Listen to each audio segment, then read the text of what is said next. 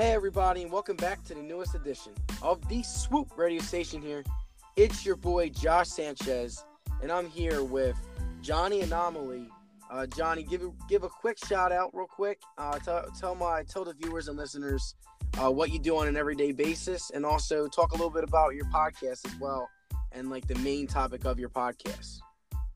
Awesome, man. Well, first of all, I just want to say, man, I'm so glad to be here. Thank you so much for having me on.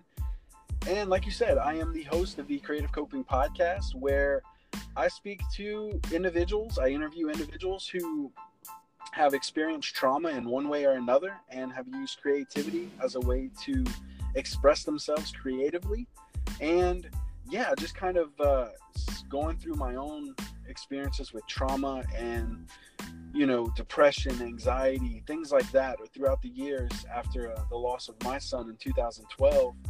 I turned to spoken word poetry, and I started doing that as a means to express myself in a way that, I had to do something about this anger, this frustration, these questions that I had. And, I turned to writing, which I've always done. That's something that as a kid, I've always had my head in a notebook, man, from whether it was the divorce of my parents when I was a kid. And, that's just kind of how I've always dealt with life in general. Whether it's like even school as well, anything like that. I've always had my head in a notebook, writing, expressing my feelings in that way. And then when it came to experiencing a loss like that, it was one of the things that, I wanted to be able to share with people. And, and throughout the years of doing that, seeing so many people take the stage and kind of give a backstory on what inspired a specific poem or a specific song that they had written. And hearing that and realizing, wow, we are really a community that has a lot in common. And so I just wanted to kind of get their stories originally. And then it led to, doing the podcast for a little over a year now, and hearing so many stories. And it's so insane to interview people from around the country and now around the world, going into season 4, interviewing guests from Australia and Switzerland. Wow. Yeah, so it's really incredible to hear these stories and realize like we have so much in common, and most of it started with some kind of trauma in some kind of way, shape, or form. And that's just been incredible. And the goal of it all is, like I encourage my listeners, is to speak up, stand out, and stay creative. Like, speak up about those things that you've been hiding or that's hindering you, that's maybe like has you feeling like some kind of way that you have to be silent about this. No, forget that. Like, break like through whatever barrier you have to. Speak up, say what you need to, and stand out. Be the anomaly. I always encourage my guests to do that and stay creative. Keep creating, whether it's just for the sake of keeping you alive. Keep creating, because there's so many people that go through different things, and they kind of just give up on life, man. They give up on themselves and everyone else around them. And my guests are just encouraging other people to do the same, and that they can feel a little less alone in this crazy world that we live in.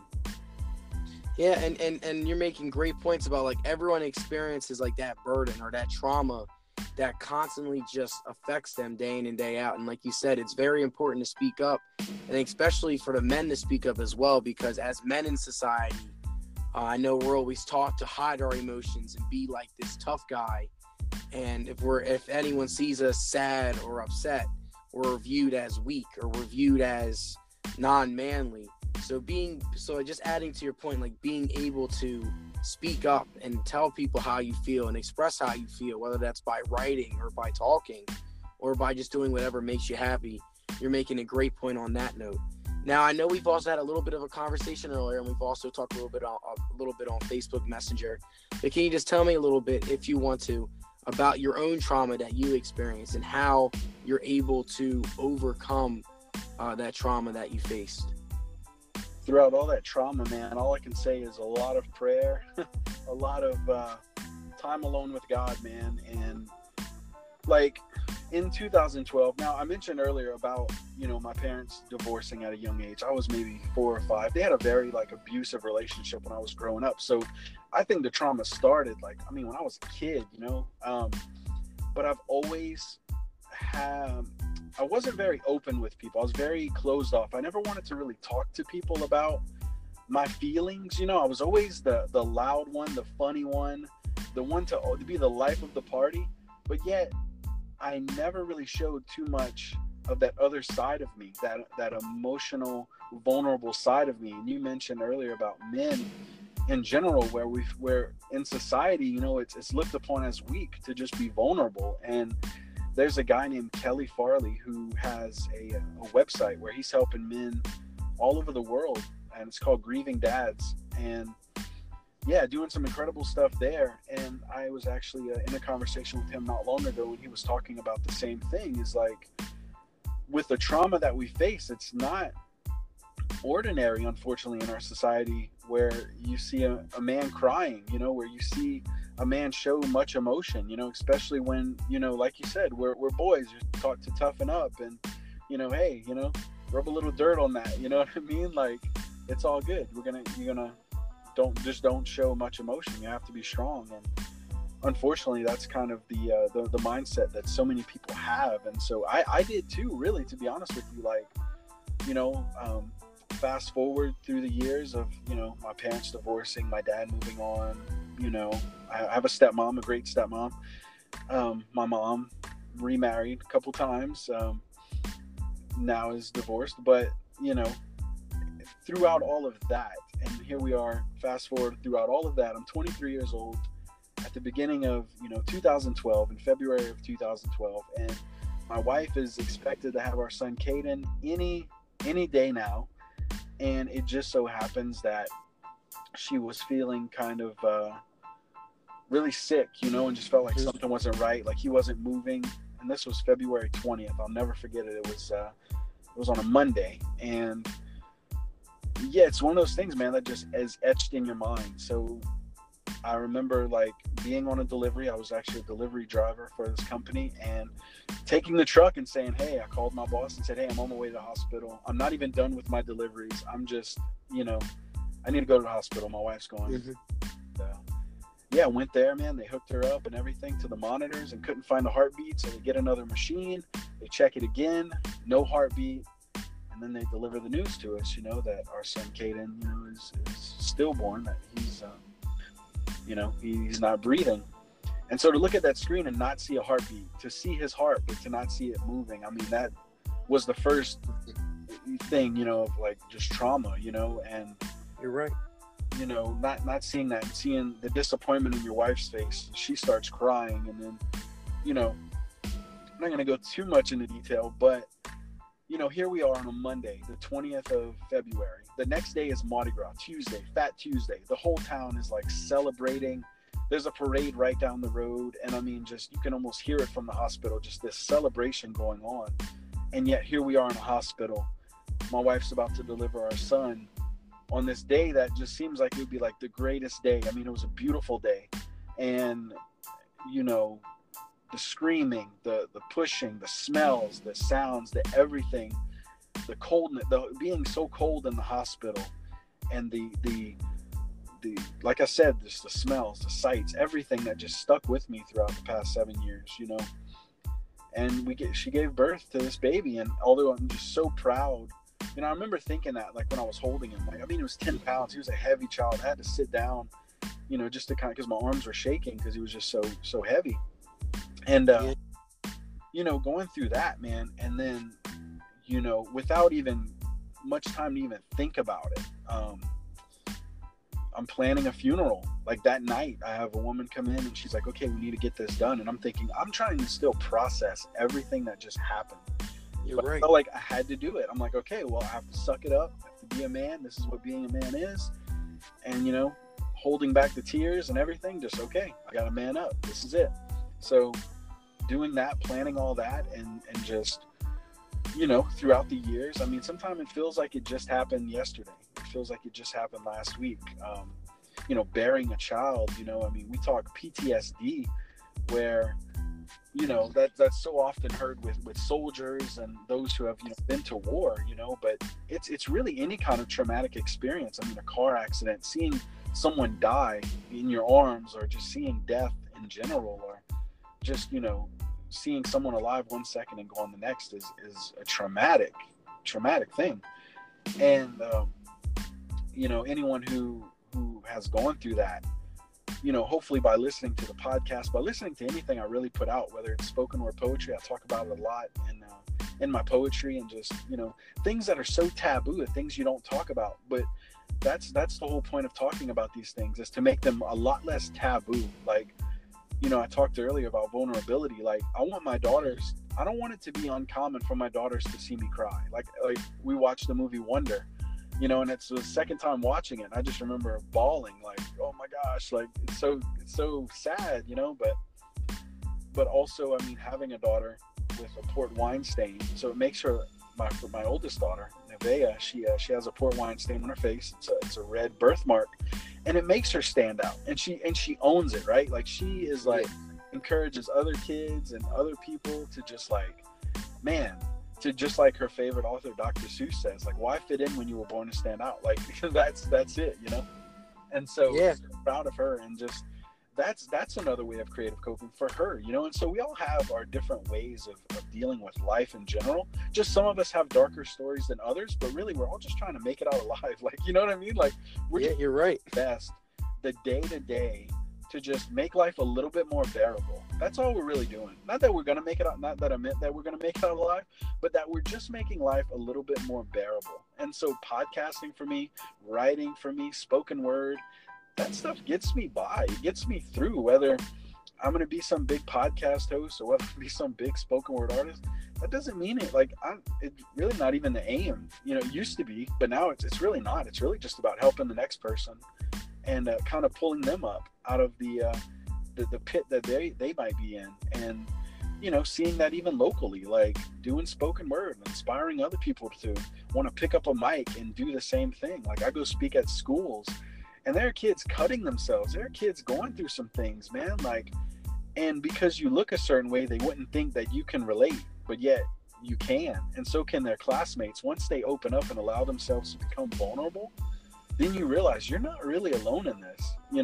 If everyone's staying quiet about the same subject and no one's willing to say, like, hey, I'm bruised, I'm battered, and I'm broken underneath this facade, underneath this mask that I wear in front of everyone else, until we're willing to just take off the mask and say, hey, I'm really screwed up, you'd realize too, you'll make other people a little bit more comfortable to take off their mask as well and show who they are. So my goal throughout all of this, like, I remember hearing a quote. It was said that your greatest ministry will most likely come out of your greatest hurt. And really, I can say that, like, throughout the impact that I've seen my work have on people, and then for them to turn around and do the same thing, and we're just helping more people, and that's what it's all about. It's creating a community, and just realizing and strengthening that community by letting each other know that, hey, I got your back. We may not see eye to eye on everything, but when it comes down to it, I got your back. And that's what I hope I'm creating with the content that I'm making. I feel like my art is kind of like is what you get when you mix PTSD and creativity. I just feel like that's what it is. Yeah, and you're making great points about, again, like, this life journey, and it leads to my next question perfectly. Like, the way how you talk about how you experience your trauma, and the way how you are able to just push through is just truly inspiring. I just want to say that before I do my next before I say my next question. Thank you. I was going to say it's truly inspiring, and again, like, just finding your niche, you're finding that thing that makes you happy. For me, it's always been podcasting, talking about sports, or just talking to people about sports in general. But, like, for some people it could be writing, for some people it could be writing for creating music, for some people it could be just drawing art or making a painting. But like you said, just finding that stuff that makes you happy every day, and just inspiring people to achieve their best. But this leads to my next question. Obviously we all know, like, once you, like, experience a trauma and you go through that, like, mental block, everyone needs to have that one person that's there for you. Who has been, like, your biggest supporter during this whole journey and has helped you grow to the man that you have become? Man, that's a heavy question. I can think of a few, man. First of all, I feel like I wouldn't even be alive if it weren't for God's grace, man. Like there were times, like I remember going through that loss and being alone, which is really the worst thing you can be, is alone after going through something like that. And I remember having to bring that company truck back to work and my brother following me. And I remember just screaming like this. I don't think I've ever screamed that way ever again since that night of just this pent up, just, you know, cry. And, you know, I remember beating like the dashboard and just everything around me, like so frustrated. And, you know, a lot of, like I said, through a lot of prayer, like, God, I don't know what you're doing, like, but you have to please come through for me. You know what I mean? But I think it's really just about, and even at the time, man, we had a lot of people, whether it's like family or people in church, have all just kind of turned their back and didn't know what to do with us, didn't know what to say. And so it's like literally, like God was the only one really who kind of stuck with us, besides, you know, where my faith was really tested, you know. And to those who may not be spiritual Christians or whatever, like to me, like that, like God was all I had during those moments of like not wanting to get up. It's like, God, you got to give me strength. Like I need you more than ever right now. And he came through, man, in a big way. And like all credit, all praise goes to him, because man, there's no way by my own strength would be able to pull through any of that. There's no possible way, because I know myself and I cave under pressure. I mean, if life just seems a little rough, I lose it, and I get anxious, man. I get like, you know. But first of all, God. Second of all, my brother Chase, man, stuck with me through it all. I mean, he was missing work. He was going to college at the same time. He was missing classes just to come and just sit, not even to like talk me through it or try to. He was literally just there to listen. He sat in cars with me for hours on end of just like, we'd make a road trip. We'll make a trip to like the store or something, and it might become this 2-hour session of talking in the Walmart parking lot in the car, and him just letting me grieve and letting me cry and just letting me just and just sitting there and just taking it, not offering me advice, because he didn't have any advice. He's my younger brother. He didn't know what to say to me. You know, he was, I think, 17 or 18 at the time, and he didn't know what to say, but all he did was just sit with me, and that was enough. Second of all, my wife, who encouraged all of these endeavors, who encouraged me to try spoken word, encouraged me with a podcast, like, just give it a shot, just try it, and has always been my cheerleader, like, throughout the years, you know. And I commend her for just her strength and her, you know, because there's so many times where she just wanted to throw in the towel, man, and I couldn't have been the man that I needed to be if it wasn't for God, man. Like, and her too, like, that's, man, so just thinking about that, like, that's a heavy question, because really I can only count on one hand, you know, about the people that were there, you know, because everyone seemed to have just turned their back and just left, and everyone was dealing with their own emotions. And now things are reconciled, things are better, you know, but during that time, I mean, it was, and it's hard for people to hear that, you know. It's hard for my family to hear that, hey, you guys just up and left and stuff like that. And it's hard for them to, you know, and I don't beat them up about it. We really don't even address it. What's done is done.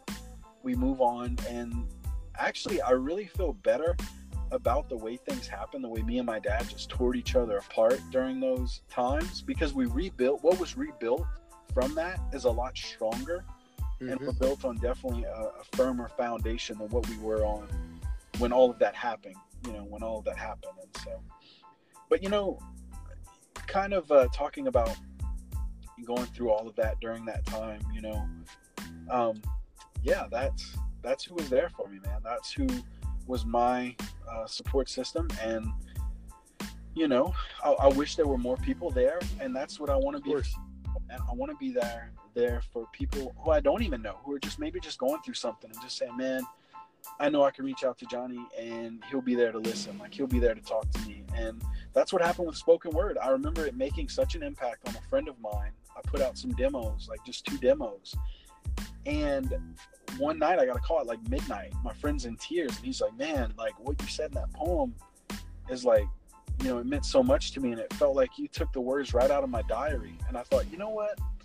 As reclusive as I am, as much as I hold on to these words and I don't want anybody to see, people need to hear this. They need to hear it. And I think right. people are ready to hear it. And that's why I think it just resonates so well with people, because it's like, man, you're saying exactly what I always wanted to say, but just I can't, or I just don't know how to say it, and encouraging them to also do the same, and I know it's kind of veered off a little bit, but just thinking about that and you're right. Encouraging your listeners as well, if there's something you're going through, like, don't be afraid to say what you're going through, because you have no idea who else is going through it, and they're just not willing to talk about it just yet until they see someone with enough courage to say, okay, I can talk about this, I can address this issue because so and so did it. And yeah, you're right. Yeah, man, for sure. Yeah, and I will say, like, you made this very good point. Like, the reason why I just think people are just so scared to get help. I forget what survey I learned in school, but there was like this huge survey where they asked so many people, like, why don't you get help? And a lot of people either have have like too much like pride in themselves that, like, again, like what we talked about in society, especially with men, like they're viewed to be strong, tough, where they have this so much pride that they don't ask for help and they keep it inside. And that's probably one of the worst things to do, is to keep that burden, keep that stuff inside of you and not facing it head on, because eventually we all know, like, that can lead to a very down path. But like what you have done is you're able to express it through literature, express it through podcasting, express that trauma, express your feelings in other ways that have inspired other people.